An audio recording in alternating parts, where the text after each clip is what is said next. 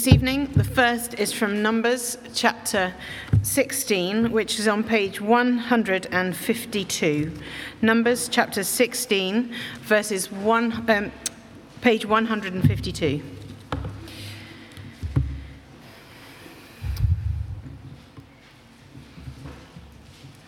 Numbers 16. We're going to read verses 1 to 3, and then we're going to move across to verse 16 to 35.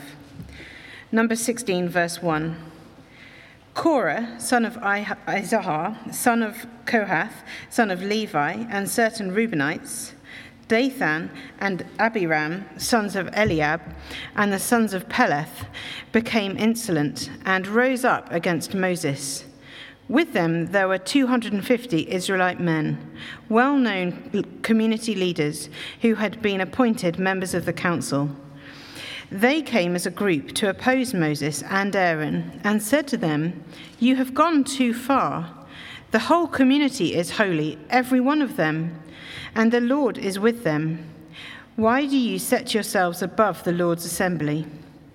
On to verse 16.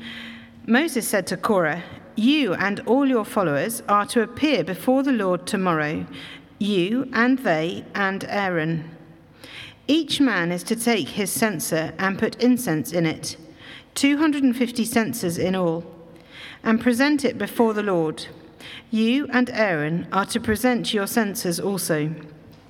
So each of them took his censer, put burning coals and incense in it, and stood with Moses and Aaron at the entrance to the tent of meeting.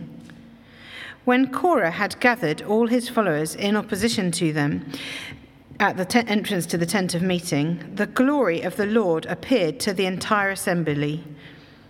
The Lord said to Moses and Aaron, "Separate yourselves from this assembly, so that I can put an end to them at once." But Moses and Aaron fell face down and cried out, "O God, the God who gives breath to all living things, will you be angry with the entire assembly when only one man sins?" Then the Lord said to Moses, "Say to the assembly, 'Move away from the tents of Korah, Dathan, and Abiram.'" Moses got up and went to Dathan and Abiram, and the elders of Israel followed him. He warned the assembly, "Move back from the tents of these wicked men. Do not touch anything belonging to them, or you will be swept away because of all their sins." So they moved away from the tents of Korah, Dathan, and Abiram. Dathan and Abiram had come out and were standing with their wives, children, and little ones at the entrance to their tents.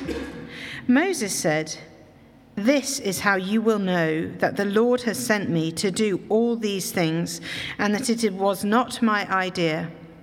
If these men die a natural death and suffer the fate of all mankind, then the Lord has not sent me.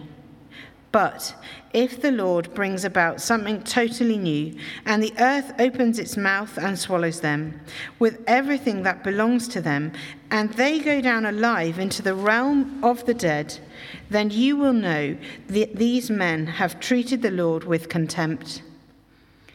As soon as he finished saying all this, the ground under them split apart, and the earth opened its mouth and swallowed them and their households and all those associated with Korah, together with their possessions. They went down alive into the realm of the dead with everything they owned.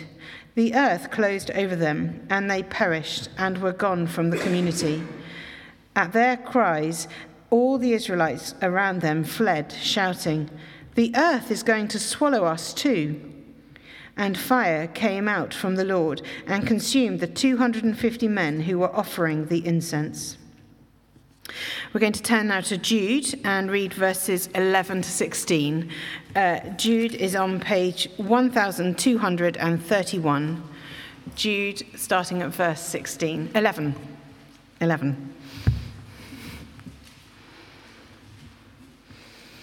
Jude 11. Woe to them!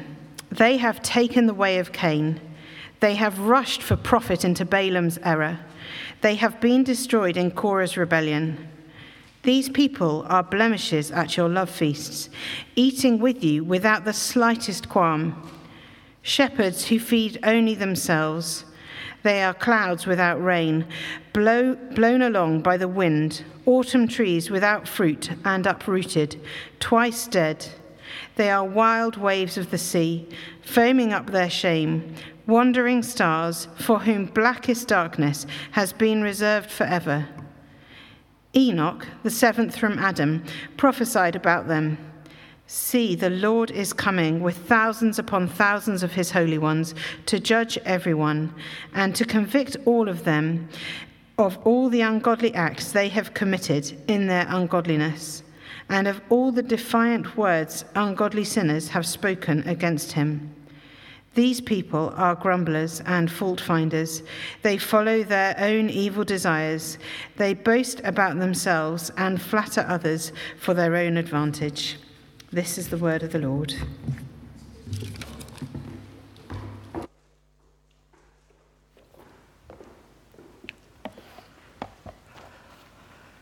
Thank you, Sarah, for reading for us. Thank you, David, for praying for us already.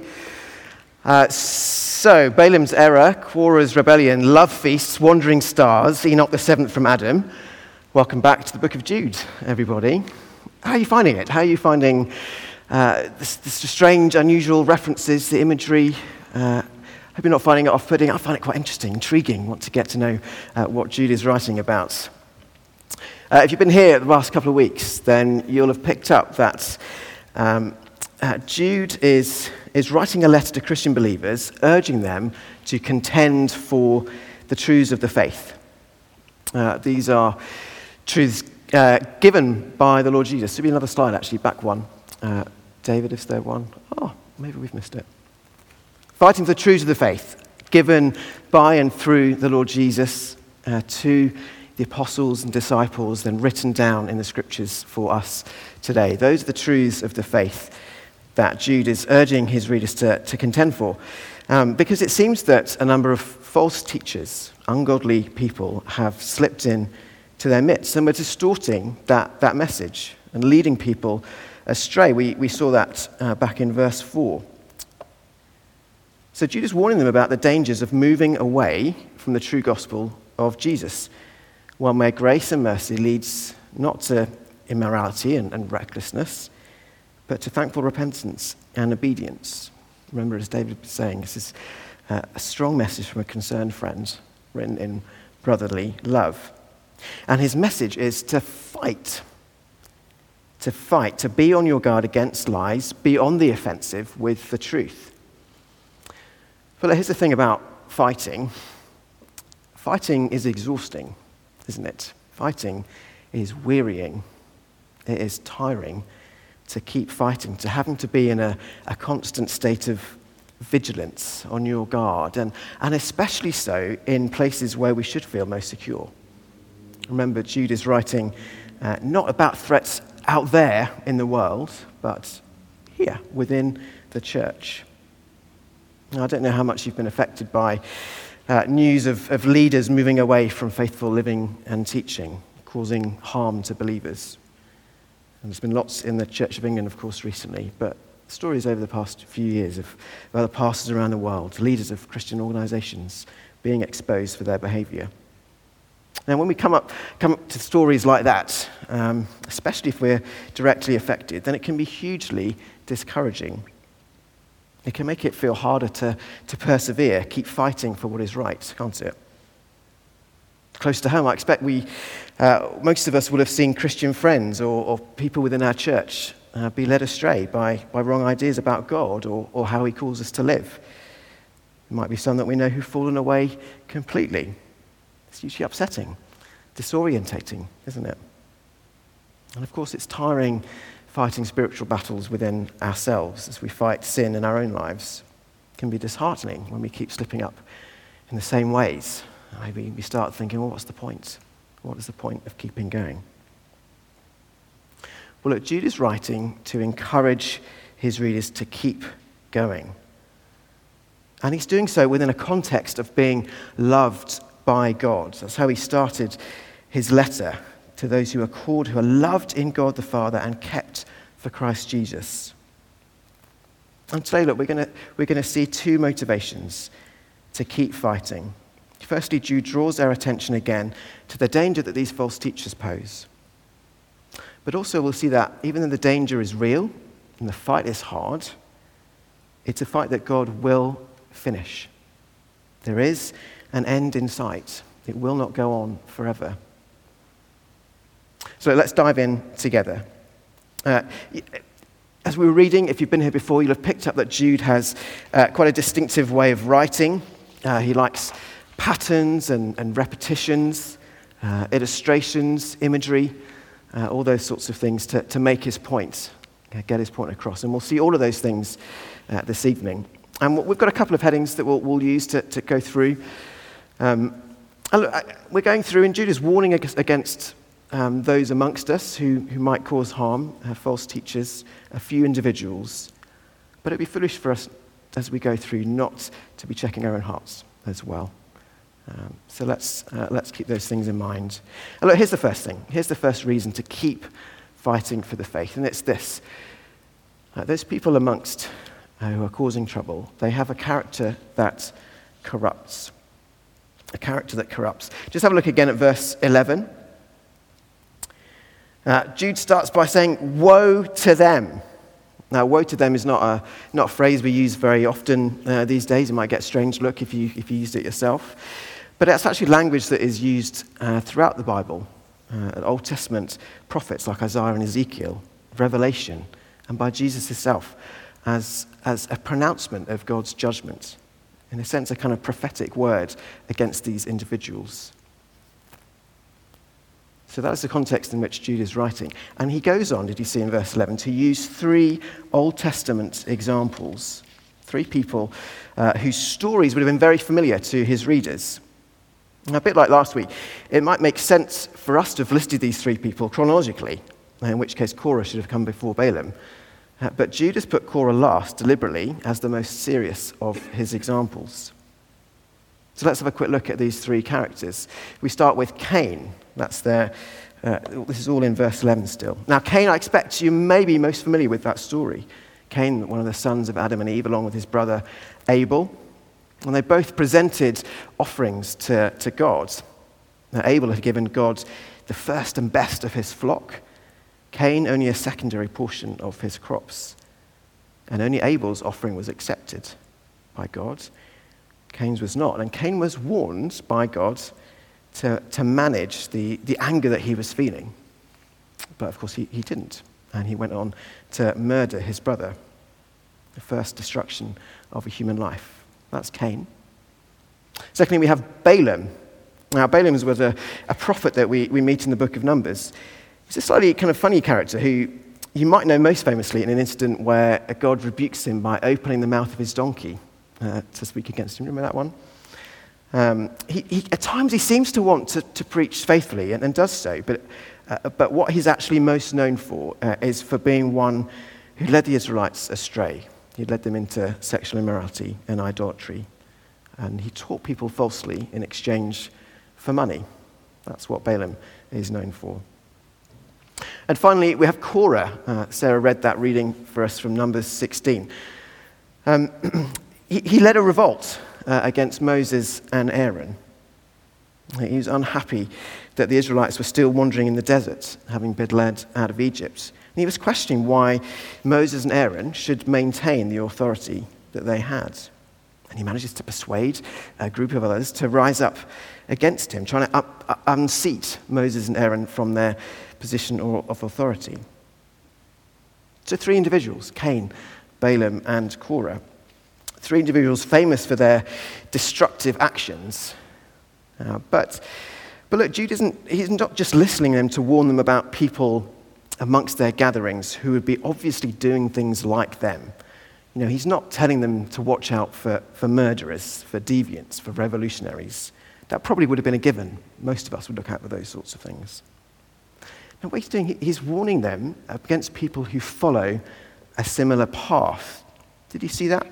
Who walk in the way of Cain, who join Korah's rebellion. And so to understand then what he's meaning about walking in their way, well, we need to think about their character, what was going on morally in their hearts to act the way that they did. It's something that Jesus does himself a lot in his teaching. He expands things out from the action to the cause. So it's not just adultery that's the problem, it's the lust that's behind it. It's not just stealing that's an issue, it's the covetousness behind it. And so I think that's what's going on with these three individuals. So with Cain, the result you have is murder, but the cause, well, it's jealousy, isn't it? Cain couldn't deal with his brother being favored by God over him. And actually, in Jewish history, Cain stands as, if you like, the father of all those who know God's good and right instruction, but reject it and do whatever they seem right is their own eyes. So that's Cain, jealousy. And for Balaam, the result was leading people astray, but the cause was greed.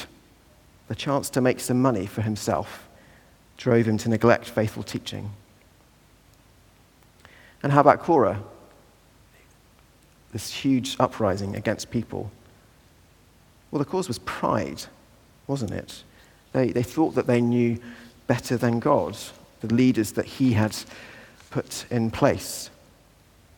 So 3 historic examples in whom we find a character that corrupts not just themselves, but the people around them. But before we get too stuck into Old Testament history, Judah immediately brings it back to their present in verse 12 by saying that people like that are amongst them right now. Did you see that in verse 12? These people are blemishes at your love feasts, eating with you without the slightest qualm, shepherds who feed only themselves. Love feasts, probably an unfamiliar phrase to us, but actually it was a common name for the kind of gatherings that believers had at the time.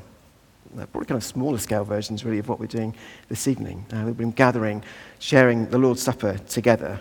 Would have sung and prayed and heard God's word read and taught.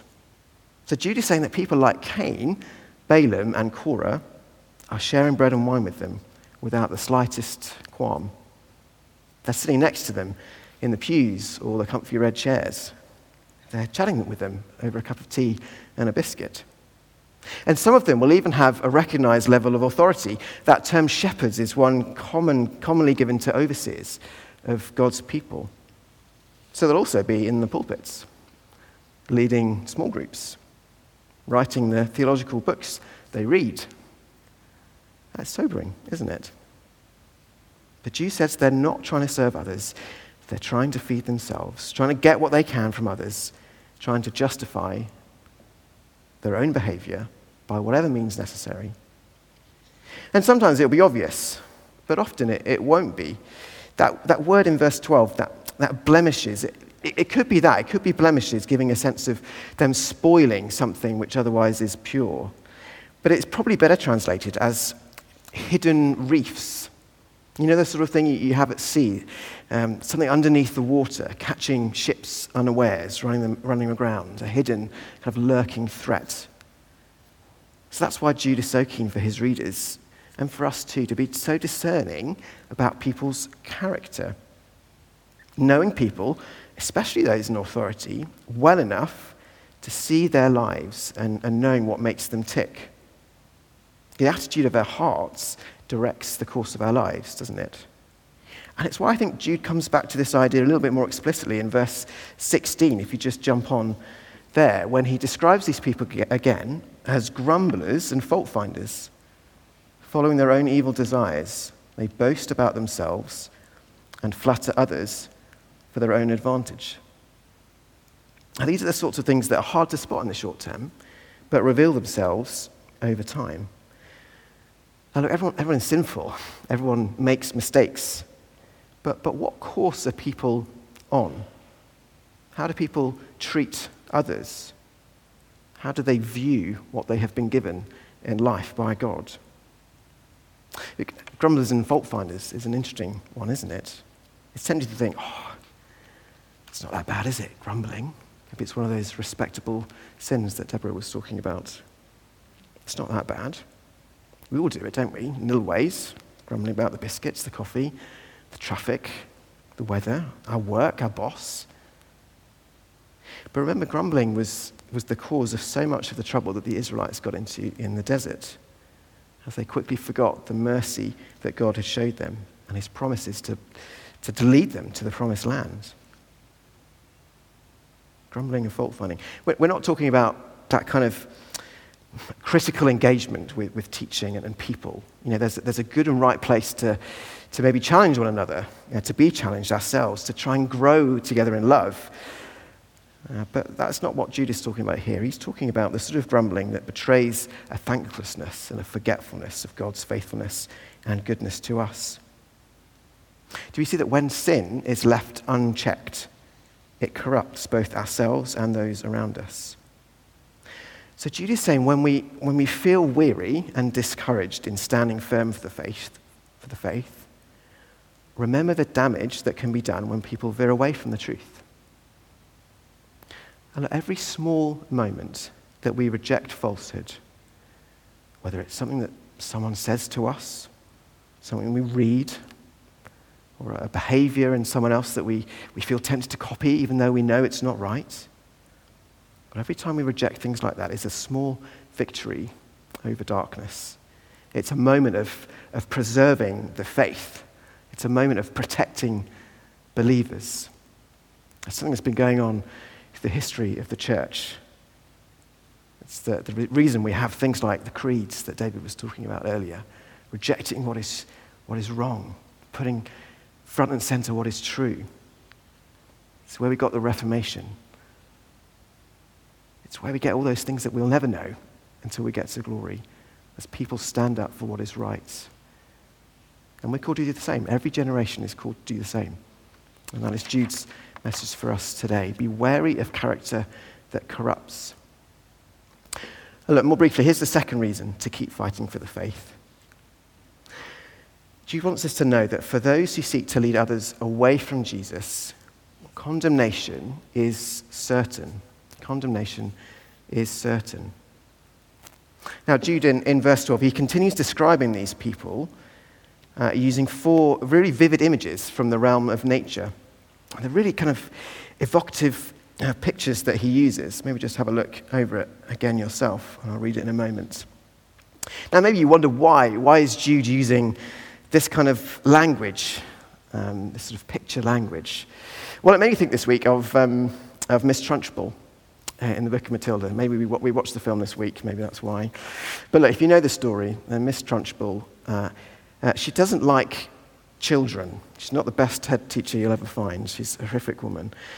But she doesn't express her dislike of children by saying to a child, "You're horrid, I don't like you." No, she does it by calling them a stupid glob of glue, a carbuncle, a blister, a festering pustule of malignant ooze. That's how she describes children. Conveys quite a lot more emotion, doesn't it, as she does that? Her passions and feelings come out a little bit more clearly. And I think it's like that here with Jude. Now, Jude isn't insulting these false teachers, but he does have a righteous anger. He has a deep, passionate concern about their influence on his readers, and he wants to make us, his readers, feel that too. That's what poetry or songs or art, that's what it's for, when words alone won't do. So anyway, look, we have these 4 pictures. I'm going to read them again and just try to feel their emotional impact as I read them. These people are clouds without rain, blown along by the wind. Autumn trees without fruit and uprooted, twice dead. They are wild waves of the sea, foaming up their shame, wandering stars for whom blackest darkness has been reserved forever. Look, I don't want to say too much about them, but did you notice that all of those pictures are of things that are damaging? So that the first 2 you could describe as being harmful by not giving people what they need. So in a place as dry as the Middle East, water is scarce. So rain clouds are greeted with joy, but clouds without rain, well, they're useless. They don't give them what they need. And an autumn tree, well, it should bring much needed fruits and sustenance. And when it doesn't, it can cause people to go hungry. Perhaps a little bit like the idea of shepherds only feeding themselves. The second 2, perhaps you could describe as being harmful by giving people what they don't need. So wild waves of the sea, they're dangerous, aren't they? They can send ships off course, send them to their doom, while a steady tide will lead people safely ashore. And wandering stars. Well, in the days before Google Maps, stars were a crucial way of navigating at night. They're fixed points for people to get their bearings. But a wandering star, well, it's going to cause havoc, isn't it? So 4 pictures that are damaging. But did you see as well that though they are damaging, they won't last forever? There will come a point when God deals with them in righteous judgment. The clouds will be blown away, the autumn trees uprooted, twice dead, that is, producing nothing good in this life and being condemned in the next. The waves eventually crash upon the shore like the rest and leave nothing but the rubbish of their shame behind. And for the stars, well, blackest darkness is reserved for them, an eternity away from God and all that is good, where even the brightest of stars is swallowed up by black. And look, if we bring back our 3 examples from Old Testament history, Cain and Balaam and Korah, well, we can learn as well from the past about how, in increasing severity, God dealt in judgment with these people. So Cain was cast out of God's presence. He was consigned to restlessly wander the earth. Balaam was opposed in his actions by God and eventually killed in battle. And Korah, as we read, most severely was destroyed along with all of his fellow rebels. See, Jude is writing in such a graphic, kind of vivid way because he wants us to know with absolute certainty what awaits people who lead Christian believers away from the true gospel of faith, away from Christ. They will face judgment for their actions. And it may be that God brings about some judgment in this life, as he did for those Old Testament characters. And we're seeing that a little bit now. It is a desperately sad thing when we encounter false teachers and see the harm they do. But it is also a sign of God's justice and mercy that he exposes these things and brings some to an end, because it offers a chance for those individuals to repent and find forgiveness. And they also give us a foretaste of the eternal judgment that is to come for everyone. That's what Jude hammers home in the last couple of verses that we haven't yet looked at in verse 14 and 15. Let me just read those again. Enoch, the 7th from Adam, prophesied about them. See, the Lord is coming with thousands upon thousands of his holy ones to judge everyone and to convict all of them of all the ungodly acts they have committed in their ungodliness and of all the defiant words ungodly sinners have spoken against him. Now, Enoch was a man we encounter in the book of Genesis as a man who walked faithfully with God, an ancestor of Jesus, and one of the very few people in Scripture who didn't experience death. But the slight challenge for us here is that Jude is referencing a prophecy that he made from another text, not the Bible, that of 1 Enoch. Now, even though it wasn't a writing that's made it into the Old Testament Scriptures, it was a common text known to and referenced by believers at the time. And look, here's the key thing. Even though the book of 1 Enoch is not part of our Bibles, and therefore it can't say it's been inspired by the Holy Spirit, by bringing it into his letter, well, this particular verse does take on divine authority, because clearly God, in his sovereignty, wanted this verse to be known for future generations. So Jude wants us to know with absolute certainty that the Lord Jesus will return as judge of all and to condemn the ungodly. For those who are faithful to Christ, God will keep them and protect them. But for those who turn away, Jesus will come as judge. I guess one of the many challenges of fighting, thinking about the war in Ukraine at the moment, and there are obviously a huge number of challenges of the war, but one of them is that there is no way of knowing when it's going to end. And there's no way of knowing how it will end. There's just huge pressure, isn't there, on President Zelensky to give in, to try and make peace, giving Russia some territory to call an end to the war. But he isn't doing it. He's standing firm. But look, that isn't the situation we have as Christians. There is no uncertainty with this battle. The battle has been won already, and the outcome is certain. It's why you can say that these people have been destroyed in Korah's rebellion. It's that certain what will come. So fighting for the faith can be wearying, it can be discouraging, but don't lose heart in the battle. Yes, this book is written to warn us against deceivers. Yes, we must be vigilant against sinful desires that so easily corrupt. But it is also written to encourage us that Jesus is in control and that justice will come. So take heart and keep contending for the faith. Like, our time is almost up, but as we finish, I just want to leave you with a couple of questions to reflect on for a moment now, and perhaps as you chat to people over coffee and a jammy dodger afterwards. But look, here's the first question. How well do we know Jesus and his gospel? How well do we know Jesus and his gospel? Because the closer we're walking with Jesus and the firmer grip we have on the truths in his words, well, the less likely we are to be knocked off course. And look, when I say the gospel, I sometimes find it helpful to think of that as you can view it through a narrow lens and you can view it through a wide-angle lens. So the narrow lens gospel is that simple message of salvation that all of us are called to believe and cling to. Christ Jesus came into the world to save sinners. That's the core gospel truths that we're called to believe and how Jesus brings us salvation. So if we know and trust that message, then we know Christ. But look, the wide-angle lens is how that gospel bears fruit in our lives, to the implication that knowing Jesus has on the decisions that we make. So are we striving to walk with Jesus day by day? Are we being transformed into his likeness? Are we working to proclaim and display his kingdom here on earth? So in both those perspectives, how well do we know Jesus and his gospel? And look, the second thing to think about is what difference will knowing that Christ will judge the ungodly make for us this week? There's lots of ways we could think about that, but what difference will knowing Jesus will come as judge? What difference will that make for us this week? I'm going to give you a moment to maybe pray and to reflect yourselves, and then David will come back and finish the end of the service for us.